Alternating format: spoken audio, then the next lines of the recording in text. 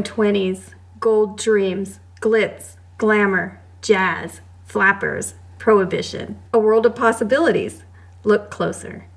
All that glitters isn't gold. See it? Careless exploitation, lies, and death. The Great Gatsby. Hello, and welcome to the Book Club Juxtapositions podcast, a book club where we discuss two pieces of literature and juxtapose them based on theme, plot, author style, societal norms, and basically just how the book grabs you. All of the interesting things that make for a great spoiler-filled book club discussion. Did you say spoiler-filled? Yes, I said spoiler-filled. In each episode, we will mainly focus on one of the literary pieces. With all good literature, one can't help but make comparisons and connections to other literary works and in life. In the second episode, we will examine the same ideas with the counterpiece of literature. This is just a fun way to compare and contrast two pieces of literature and have a lively discussion. This is an adult podcast intended for adult listeners, and we may use adult language. Adult language? What the hell? In this month's episode, we will examine The Great Gatsby by F. Scott Fitzgerald versus Outliers by Malcolm Gladwell to explore fate versus free will thematically. I am Tracy May, author, multi-award-winning screenwriter, and former educator. I'm Kimberly Andy, creator of the blog Lily Heads of Curiosity, travel writer, and former educator. The Great Gatsby, an American classic, tells the story of Jay Gatsby, who falls in love with Daisy Buchanan, a wealthy socialite. He then realizes his lack of stature and money prevents him from having a future with her, so he creates a whole new successful identity that ends up costing him his life. This month, we're going to juxtapose the two books with the theme Fate versus Free Will. There is an inference behind free will that we mere mortals have control over our lives, whereas fate presupposes that we're passengers in a car. Can there be a balance between the two paradoxical forces? In our last episode, Malcolm Gladwell explored the preconceived notions we hold that success is a result of sheer talent or being born a genius, but is a result of many factors, the most important of which is what you are willing to give to achieve it.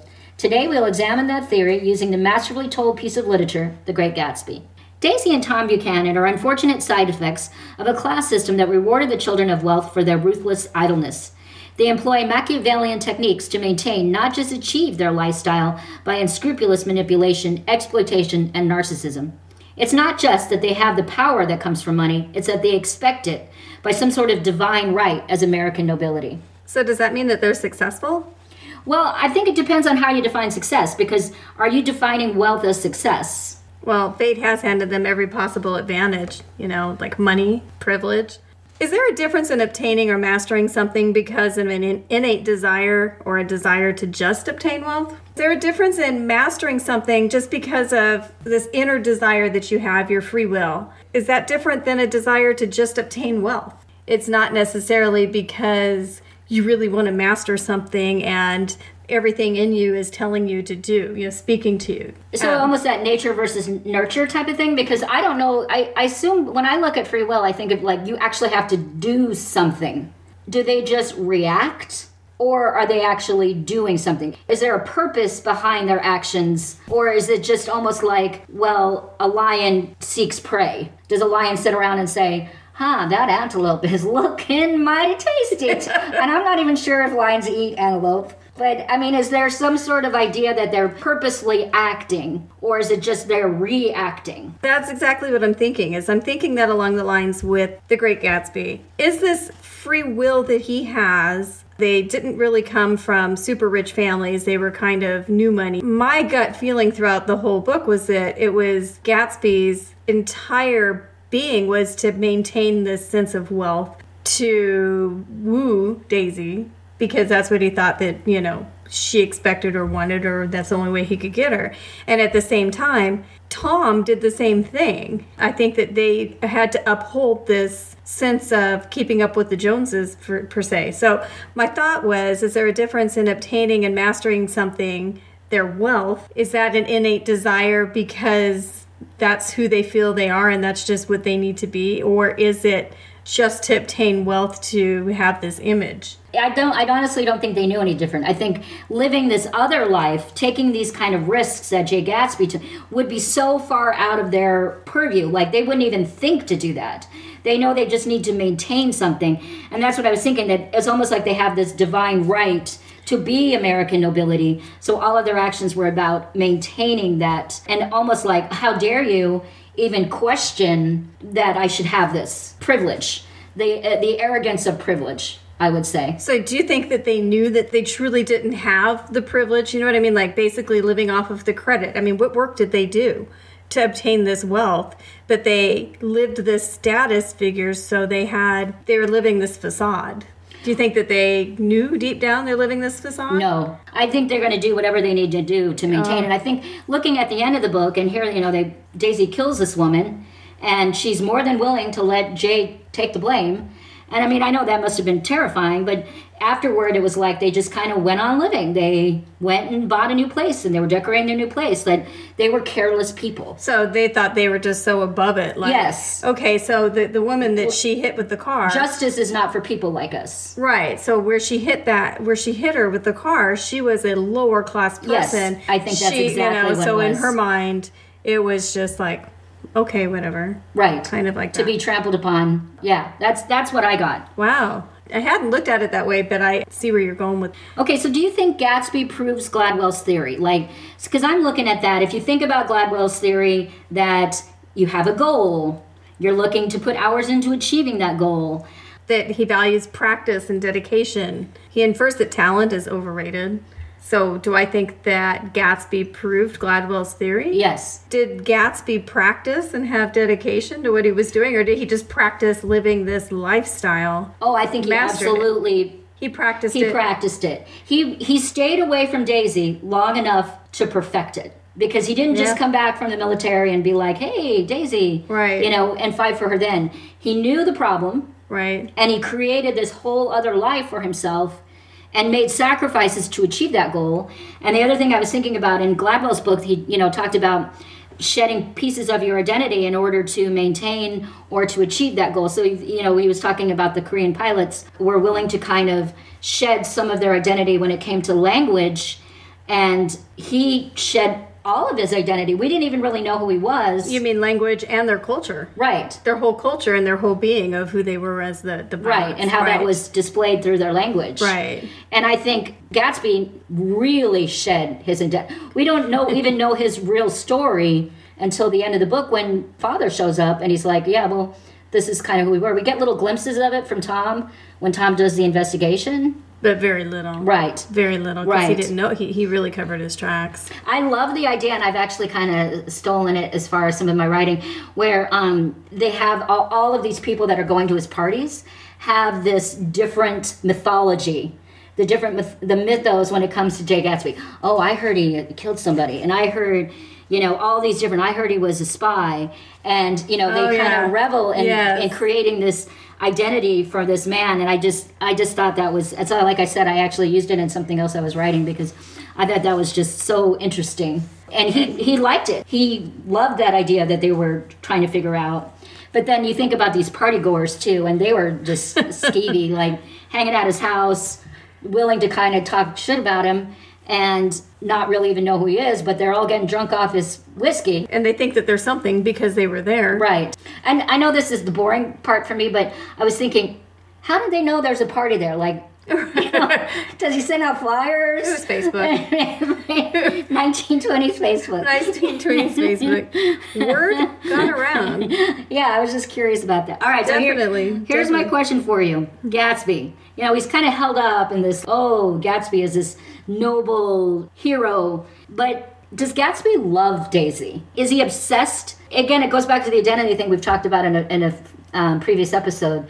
Is it more about creating that identity, reliving that moment of that, creating a new identity for himself, reliving the past, or does he really love her? I think that he loved that. I know this is going to sound so cliche, but I think he loved the idea of what she represented. So he was in love with the idea of her and the status that she had. At one point when he's talking about when he saw her, she was just as comfortable in her big quarters of her house as, and he compared it to something very minute. I wish I had that exact verbiage here, but I think that he just saw that that was such a pristine lifestyle, that would be something that he was in love with and he wanted back, or he wanted to be able to have, and maybe he thought that the only route there was with her. Mm-hmm. The one thing that I thought was very strange as far as that, and maybe I took it wrong, I don't know, But when he was talking about in her house and that there were many men that had been there with her and that appealed to him and made her more attractive to him because of all the men that she'd had lots of affairs?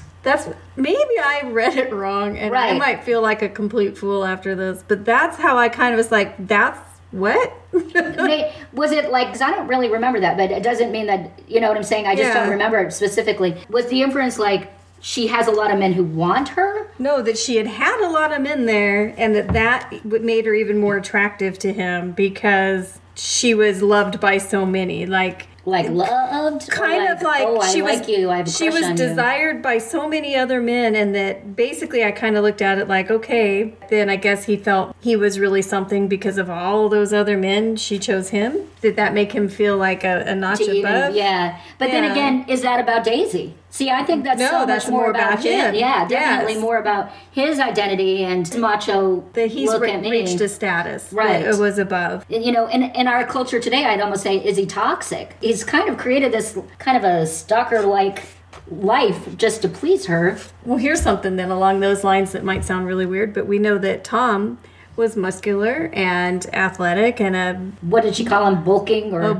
hulking, massive a man, right? Massive muscle or something, right? And obviously, Jay's not. Was this kind of a way for him to try to balance the playing field? Yeah, to step in his shoes, so to speak, and kind of be the big man too. Right. I don't know. That's very interesting. I think. Do you think he would be like the dog who caught the fire truck after a while? Like, would this obsession with her fade now that he had her, now that they were together? I mean, imagine, like, so we didn't kill poor Mrs. Wilson in the car. 5 years from now, would he still be like, oh, Daisy, or is it like, oh, Daisy, you're still here? Who knows? I don't know. I mean, maybe if he were living that lifestyle, he would go on just like we were saying. He would go on as if that's status quo. That's exactly what he wanted. So, you know, whether you want, can you be satisfied? But he had the big house and he had the parties, and so. But he didn't like the parties. He never even really went to his own parties. No, but was he satisfied then? I don't know, because then he finally got his end goal was to get Daisy. So at that point, do you think he would have been dissatisfied enough to just let all that go? I don't know. What does Daisy even want? Well, that's a good question. Does she really want? I think some of the more interesting parts of Daisy really is when she talks about her daughter and she's like, the best thing my daughter can be is a stupid little fool. That's the best thing a girl could be. So there's more going on with Daisy than we give her credit for. Then she uses that kind of intellectual prowess at the end to get out of jail free card, basically. I don't know if Daisy's ever, as a woman, I don't know if Daisy's ever been taught to want anything. She wanted Jay, but he was poor. Well, she never really had to. Do you think she ever really had to work for anything that she got in her life? So in order to really worry about maintaining some kind, I mean, it was kind of there for her. It made me think of Gandhi, and I'm going to paraphrase here, but Gandhi, I think, talked about the 7 sins. And one of the 7 sins was wealth without work. When you achieve that kind of wealth, or you don't achieve it, you have it, it's there, it exists, and you never have to work for it. So that goes to, did she really appreciate it? Right. Did she know how to truly appreciate it? Like, at the end, she'd cling to it. Yeah, she'd cling to it. It's a survival technique, I guess, but to really appreciate something. Like, do you really appreciate it unless you know what it was like to work for it? Well, that kind of goes to then with this novel, you know, it is definitely an icon and represents the time period. You know, when you think about other podcasts and things that I'd listened to and studies that I've done on The Great Gatsby, it doesn't matter where you are, London, anywhere, like that this is the novel that represents that time period of America in the 1920s. So if I were to ask you what were the 1920s like, what comes to mind first? I guess the flappers, prohibition, but I also start to think about, you know, you can kind of see little tiny inklings of it in the book where it's all going to come to an end. And then you have the stock market crash. So it's that moment in time where it just feels like everything's about to change. And maybe all of them were clinging to that at that time period. I mean, Fitzgerald didn't know that it was all about to crash. I mean, maybe there were signs. Maybe he could see, because it was 1925 and the crash happened in 1929. So it was very close, you know, when the time this book was written to the time that it actually happened. But can that kind of decadence eat itself and then create something like the stock market crash? Well, you look at when we did Bradbury with Fahrenheit 451, it's so like, oh my gosh, how did he know? So in a way, when these authors and these artists are capturing these moments in time, and you see the little tiny glimpses of, wow. Well, I think it's because, and this just came to mind, these authors, and especially during this time period when we're talking about the realism time, the modernism times, the whole art phases that went through, then actual art, but then the art of writing, that this is more bringing into focus society and people, micro focus on society and the way that nature is and how people were working together instead of a minute story plot line of one person. It's just overall how the whole society is working together. So I think that's really big in understanding what's really happening globally in a situation is how is society looking. If we were to take today... Like a snow globe? Yeah. If we were to take today and look at what is society focusing on? What do you and I focus on? What do we hear when we're on a subway? What do we see smaller like that? And instead of thinking that everything else outside of our four walls is them, then you kind of have a bigger understanding of what's going that on. like narcissistic view of life, maybe, yeah, in your own snow globe. Yeah. And then if we just sat back and looked at the bigger picture, I think that that's what the novelists did. That they were looking at the bigger picture to represent something. And I don't think Fitzgerald sat down and said, I'm going to write down the quintessential novel of the 1920s of American society. That's a lot of pressure. That is a lot of pressure. Can you imagine? But I think that when he sat down, what he was able to draw out from what he was writing was very much keys into that. The thing that I find so incredibly interesting about this time period is that he focuses on this, and when you think about the 1920s, like I said, what first comes to mind? You said flappers and prohibition and all that, but at the same time, that was all East Coast United States. When you think about the West Coast United States, it was something completely different, and that comes to mind with the book Death Comes to the Archbishop, Wilma Cather. And to see the completely different idea of American culture, which is same exact time period, what makes one the ideal define the 1920s of American culture to, right, as opposed to the other. It's really interesting to me to see that. When we look at it, we may be looking at it more cinematically. Yeah. I mean, how many books were about exactly Death Comes to the Archbishop, that kind of life versus, every other American classic movie image of the 1920s that we've kind of imprinted. And truthfully, it's probably more interesting. Way more interesting. Than to think about a guy on a donkey. I'm sorry. But visually, I want to know about the flappers and the prohibition and the speakeasies. And because that became a bigger wave that just flowed across the country and then became the footprint of the country. When you think about what happened and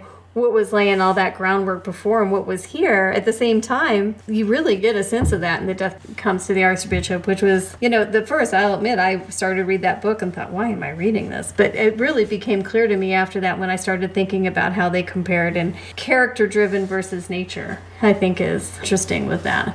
Well, the characters in Death Comes to the Archbishop had a purpose bigger than themselves. Yes. Had a purpose. Tom and Daisy, they did it. They're not purpose-driven people other than manipulating others to maintain their status quo. Well, so going back to what you said about Gladwell's theory and Gatsby, do you think that Gatsby achieved success? And if he did, at what cost? His life. Duh, did you not read the last chapter? I think he had a moment. He wants her to completely, utterly say she never loved Tom, dismiss any life between when he left and now. And you can't do that. You can't relive the past. Would he ever be satisfied? I don't know.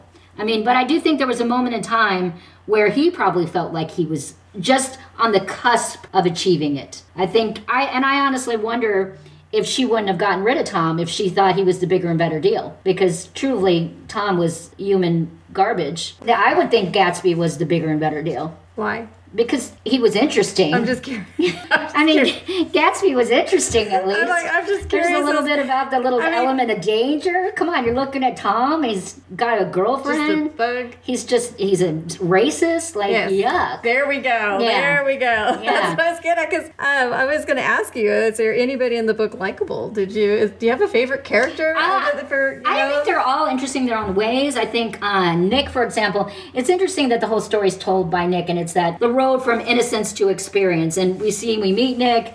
He's got this innocence about him. He looks at Daisy and he just fell in love with the life. And then he sees the truth behind it all. And he sees the ugly side of the idle wealthy and what Daisy was willing to do, what Tom was willing to do just to maintain it. He's forever changed. He doesn't want to even live there anymore. Yeah. I think Jordan is an interesting character because she seems to be just like that permanent third wheel hanging out, willing to be like, hey, what's going on? Like a little bit of the gossip girl that wants to know, like, he's on the phone. You know, what's going on in that relationship? And she's pulling a lot of strings. And I don't know, she just kind of gave me a little bit of the ick vibe. I think Mr. Wilson, God love him, he got the bad end of the deal all around. You know, his wife's having an affair. He's kind of just been the dupe of the whole thing. He doesn't understand what's going on. But he loves her. He's just a hard-working guy that's trying to make ends meet every day. But do you think we need to have characters we like? Yeah. I think that kind of like drives you through the story, keeps you interested. I mean, if there's something going on, a TV show or whatever else, if you're not making a connection with somebody that's on there, or somebody you don't like to cheer for, an underdog or somebody to cheer along, then I don't think you get as much out of it because you don't feel like there was something that you're invested in with it. Well, Old Sport. I wanted to... I've been waiting to do that. I wanted to talk a little bit about F. Scott Fitzgerald because, again, I think that this novel, being so classic and having so much history behind it, I wanted to talk a little bit about how impactful Fitzgerald is as a writer. So I love how Fitzgerald is able to blend this intense symbolism and figurative language of modernism with the realism, the psychological and the social aspects. So during that time that this novel was written, realism was a literary movement that basically depicted the world and people as they really were.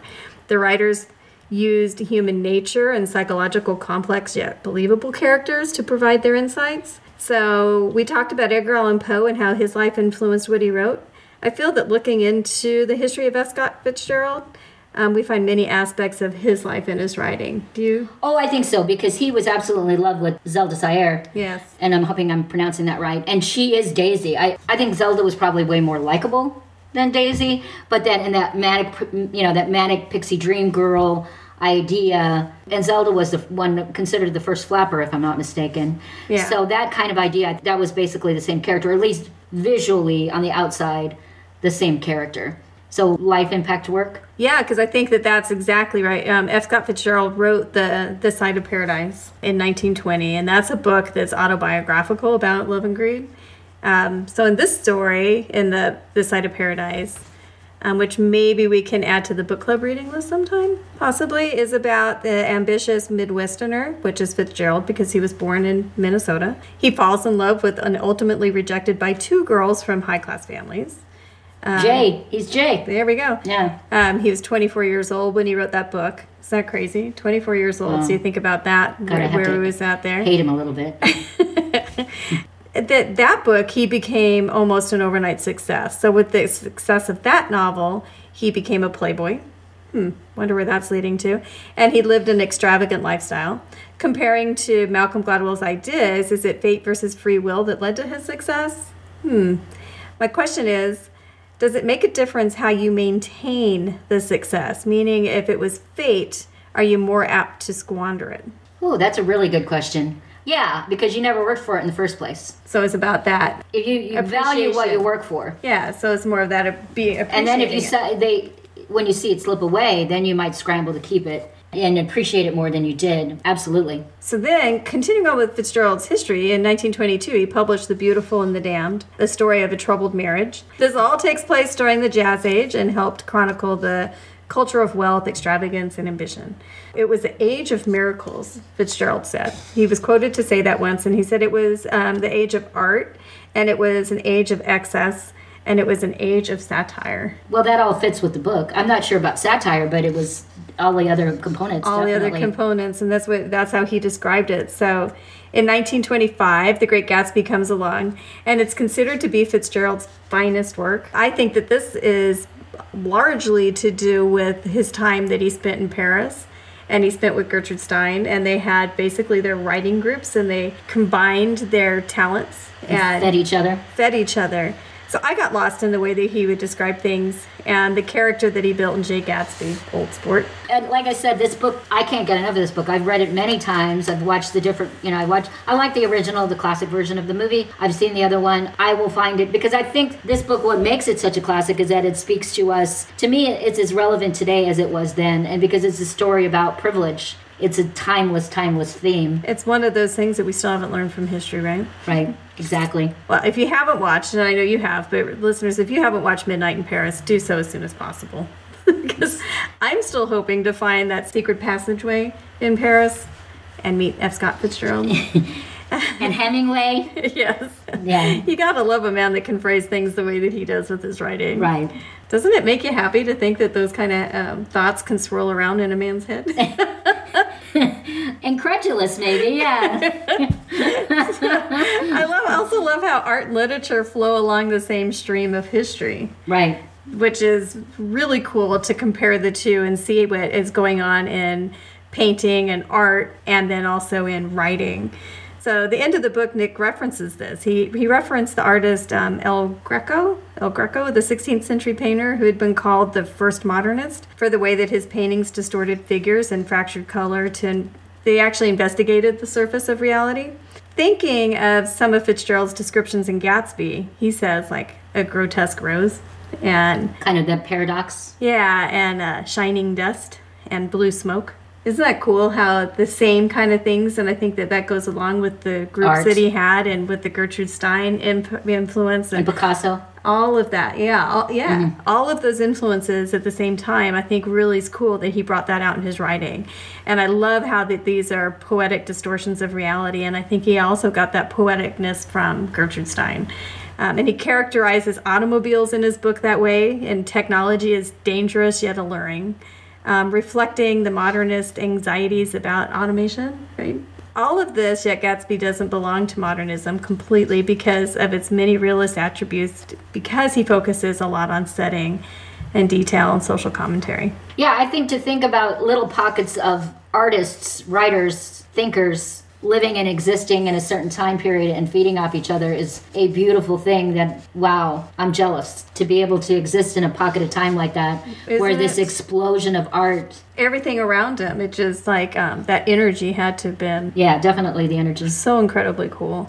What do you think about symbolism in Fitzgerald's work as compared to Shakespeare's work? Do you see any connections there, like emotional and narrative tone? There was, a lot of talk about the colors of it, the gold, kind of going back to that idea of this rich, extravagant time period in life versus Shakespeare, like any Shakespeare, or yeah, like the way Shakespeare writes, because Shakespeare uses a lot of symbolism and like the weather. So in in Gatsby, the weather, the seasons were definitely the season that was being described that was happening at different points of the story were very symbolic about what was going on in the story. For example, Gatsby and Daisy's reunion. It's pouring rain, melancholy. They reunite. That's a reawakening. Well, when did they reunite? Just as the sun was coming out. Gatsby and Tom's confrontation is on the hottest day of the summer, much like Romeo and Juliet.